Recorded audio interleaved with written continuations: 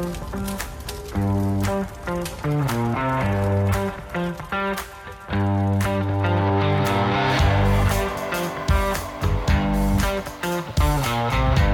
and welcome to Fire Headlines, where we cover the hottest topics in fire service news.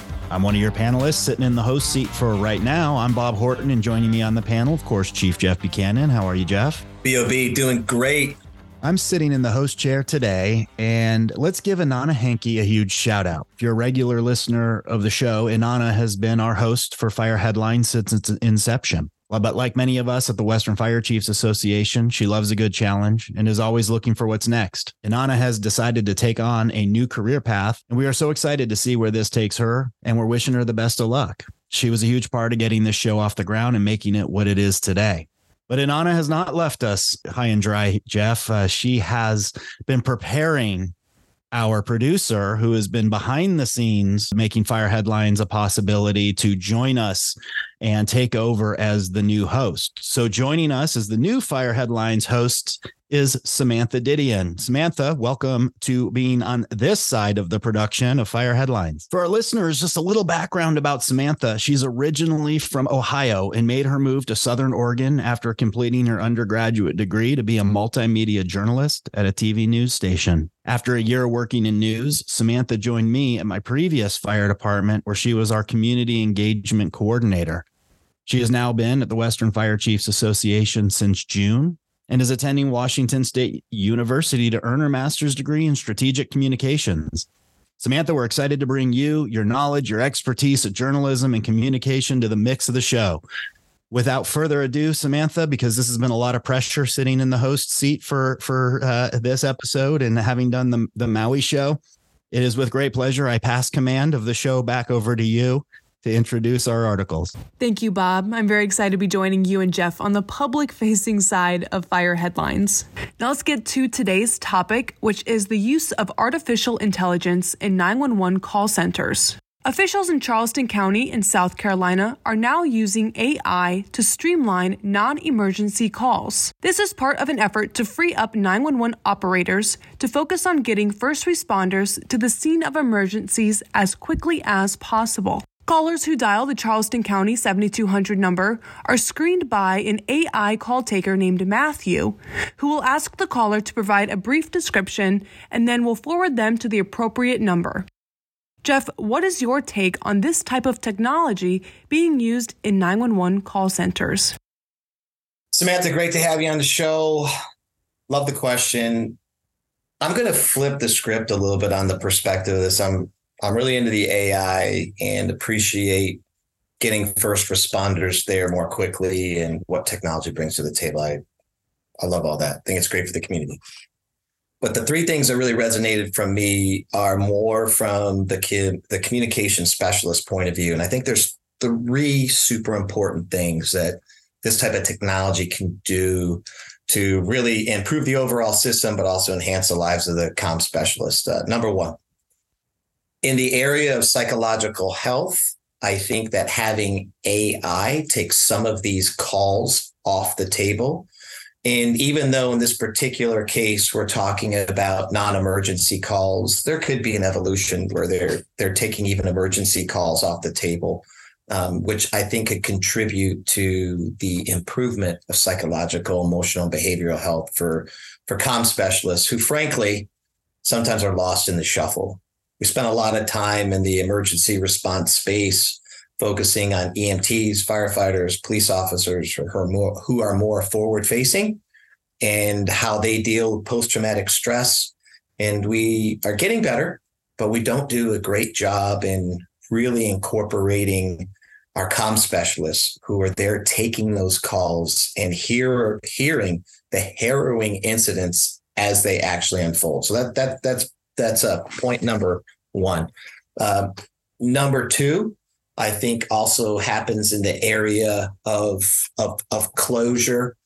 And again, I know that the article pricks the surface on calls that are of lower acuity and not of a sense of urgency, but I'm looking down road here as this whole thing kind of involves. And I like the fact that artificial intelligence could harness and scrape some of these calls and really lower the work volume for the comm specialists. And finally, just let me say that my experience, and Bob might have a different perspective, in general, comm specialists don't enjoy call taking. That's not their favorite part of their job. They want to dispatch. They want to engage with the first responders. They want to help guide them on their mission to actually help the public. So while I took a leap there from the article, as it focused mostly on calls in the system that are non-emergent, I like the beginnings of this. I like where it's going. And I think that not only will it improve the response times of our first responders and our limited resources, it's going to enhance the lives of all of our comm specialists, which I think, they don't get enough press from my perspective in the world of first responders, because they really are our first responders. I'm going to build on to what Jeff said. This technology, this integration into our 911 centers, this isn't a nice to have. This is a necessity. We have reached a critical staffing shortage of dispatch centers all across the country, and less operators to answer the calls means it takes longer to answer calls, or you have to work the operators that are showing up to shift. They have to work harder. To Jeff's point, the job is hard. It's very difficult. They're grossly underpaid. They don't receive the benefits they deserve, and they don't stay. A lot don't stay. Why would they? Under those circumstances, high stress, low pay. But the technology itself is helping to do a lot of the things that Jeff had described, and it helps allocate appropriate utilization of the resources. But I want to talk through the 911 call for a second, because a lot of folks assume, like there's just a general assumption, unless you actually work in emergency services, that people call 911 when there is an emergency. And that isn't, in fact, what happens in practice. Now, there's a broad definition of emergency. Maybe in their mind, it's emergent. The article addresses that, maybe. But what we do is we got to accept the fundamental assumption of how the system operates. And 911 has become the frictionless access point for government services.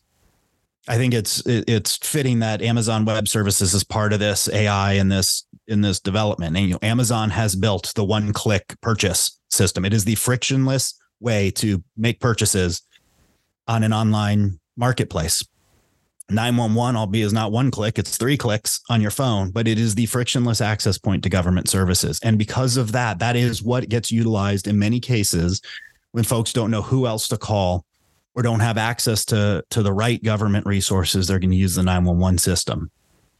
So rather than the frustration that public service has shown throughout its career to say, stop calling 911, call somebody else, utilizing this AI technology, particularly in low acuity. And the reason why they're doing it in low acuity, Jeff's right. As we build confidence in the system, it will breed into other spaces where we are confident that it can manage the call in a way that we're happy with. But the technology's new. And this organization had the courage to put it into play and to test it in these non-emergent, low acuity, what they are calling administrative calls for service. They give the example of the cat in the tree. That isn't what's burying down emergency 911 services. I mean, it happens. But folks who are outside emergency services can resonate to say, I don't know that that's an emergent response. But there are a higher percentage of calls that are demanding of emergency response services that are non-emergent. And this technology, I am confident, is going to be able to help solve that. All right, I'm going to put my journalist hat on here for a second. Just like first responders, journalists are always thinking, how will this impact our community? So I want to ask our panel, how do you think the community members will respond to calling up that 7200 number, expecting to speak to a person, but instead getting, an AI voice? What do you think their response to that will be? Yeah. So Samantha, let me just say, and of course it's anecdotal, I don't have the evidence to back up what I'm about to say. I think it's fair to assume there could be a level of frustration. I don't know anybody in their lives that enjoys talking to an AI type voice. However, I think there has to be a reality check. I think that certainly we need to get feedback from our community as we provide emergency services. There's no doubt about that. But the reality of the situation is this understaffing that we're experiencing is not going to go away. So we have to lean into innovation. We have to lean into technology. And we have to prioritize these concerns. In other words, if the community had concern with any type of AI intervention in regards to the dispatch system, then we would have to segment that and thin slice it and get down to, okay, is their concern greater on higher level of urgency calls or these lower acuity? Either way, I don't think there's any way to get around the train that is actually coming, because this understaffing isn't going to go away. And because we need this interaction on the dispatch side, we have to come up with an answer that is going to work long term, that is going to work for the system. And so, yeah, I think there could be pushback from the community, but I think if you get out in front and we articulate what the problem is, if we are able to describe the challenges that call takers have right now, I think that we'll have a much better opportunity to get the buy-in that we need for this to be a long-term solution. And I would add, because I think that's an absolutely fair question. And that to me is a user experience question. If the way this technology is being utilized is press 1 for a fire emergency, press 2 for, I have the cat in the tree scenario. Nobody will want that. That system is getting rejected outright. If you're talking to what sounds like, a competent person who's helping to process information faster, the case I would try to make is if the choice is nobody answers the phone or the AI system answers the phone and gets the system started, what would people choose? Because what we've demonstrated over the last, let's call it half decade to a decade, is we can't sustain the staffing levels necessary for the influx of call volume coming into the system. And something else on a point I meant to make earlier and had forgot is the 911 caller's value to the system, my opinion, is not processing of information so we can get the call out fast. That's a valuable step in the process in the system, but the human interaction that we want is the coaching, the guidance, the pre-arrival instructions. That is the true value of a highly trained 911 call taker, is when we're in these emergent conditions, that there are instructions that can be provided to the person on the other end of the 911 call who can affect the outcome of an incident, of an emergency. And that's where we need them to spend their time. It's not uncommon today that we could be providing instructions like that in our systems, but we don't have time because there's 3 or 4 other calls waiting. And we don't know if that's, hey, I noticed I drove by the fire hydrant 15 minutes ago and there's some water dripping out of it, or it's somebody who's having a contractions and a baby there's imminent delivery of baby. I mean, we just don't know. But what if AI was processing those 3 to 4 calls that are on hold and can sort that deck out and say, we can direct you for the leaky fire hydrant to the left, and the one that's in labor is getting a human right away. And that's where I see the value of the system, is it's going to answer calls when otherwise the phone would just ring. Absolutely. And Bob, you talked about these operators being underpaid and not having adequate benefits. Can you shine a little bit more light on that to someone who doesn't know the ins and outs of a 911 call center and maybe what their daily tasks and duties are, and why these resources aren't going towards getting them a higher salary or more benefits? Sure. It does vary across the country, but by and large, the majority of our 911 operators are categorized in an employment category as a telecommunications operator. So whether you're answering 911 calls and walking somebody through how to deliver a baby until paramedics would arrive on scene, or a vehicle that's now been submerged by water and you're trying to communicate with someone on how to get out, or providing CPR instructions, you get the point, is not the same as the telecommunications operator who works for a credit card company who's trying to track down payments for a credit card. But from a system level, they're treated the same.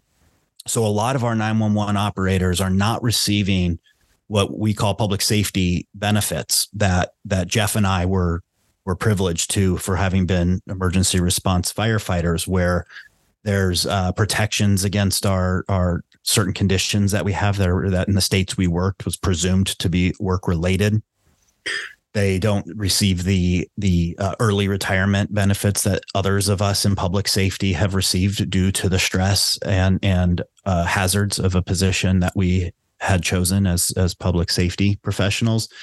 These folks, by and large, aren't receiving those types of benefits, and arguably they are at a higher degree of stress. I did some 911 call taking when I was managing a 911 center, and I'll have to tell you, it was the most stressful role I have ever sat in the system of all the roles that I had.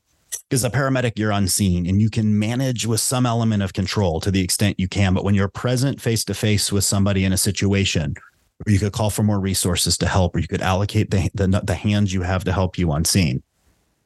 When you're trying to bring calm to the chaos on the phone of someone who calls 911 and they're frantic and you can't get any information out of a frantic person. So, here are these folks who are frantic. You're trying to get information so you can get resources to them. And then to my earlier point, now you're trying to provide them instructions to, if somebody's bleeding, on how are you going to control that bleeding because there is a long time.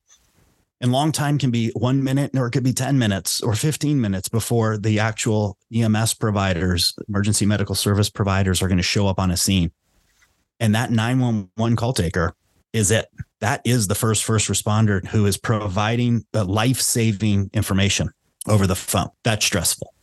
It's easy to see how busy a job like that can be, how stressful that environment is. When Jeff and I were working paramedicine in the streets, and we had a tough call, we go out of service for however long we needed. We had that type of a system. We could sit maybe at the hospital after we delivered a patient there and decompress amongst our peers for a little while. Our 911 operators aren't afforded the same opportunity in many cases because staffing is so short, because there are calls stacking up in the queue. They're either expected to or feel a sense of duty to log back into the system, take the next call. And that's really stressful. That's a very difficult position for these folks to be in.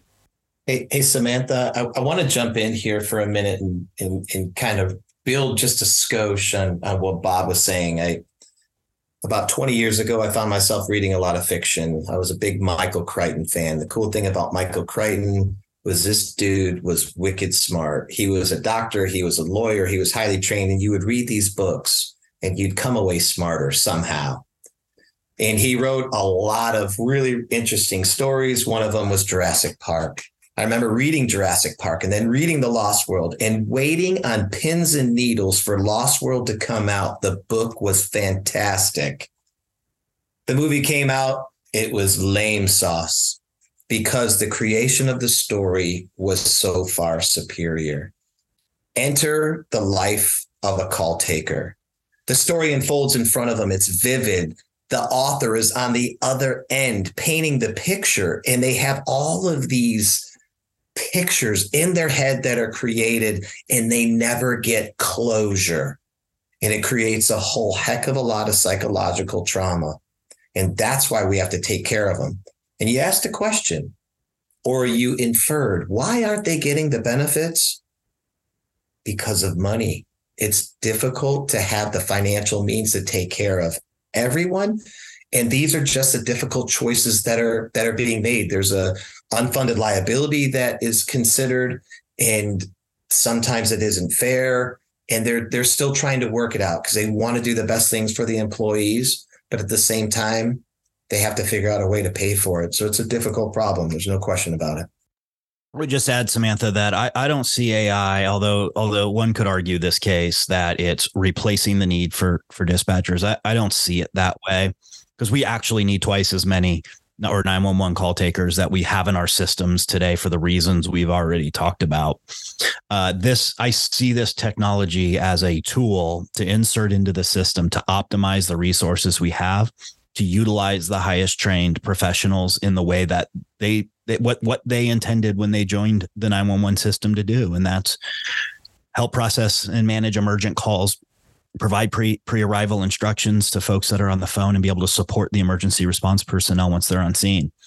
And unfortunately, our system, because it's become the frictionless access to government services, they're finding their demand is not not doing those things that we have highly trained them for. And this will optimize resources. I applaud the courage of this organization for introducing the artificial intelligence, and we're going to learn a lot from it. They describe themselves as an early adopter, and that's what we need right now.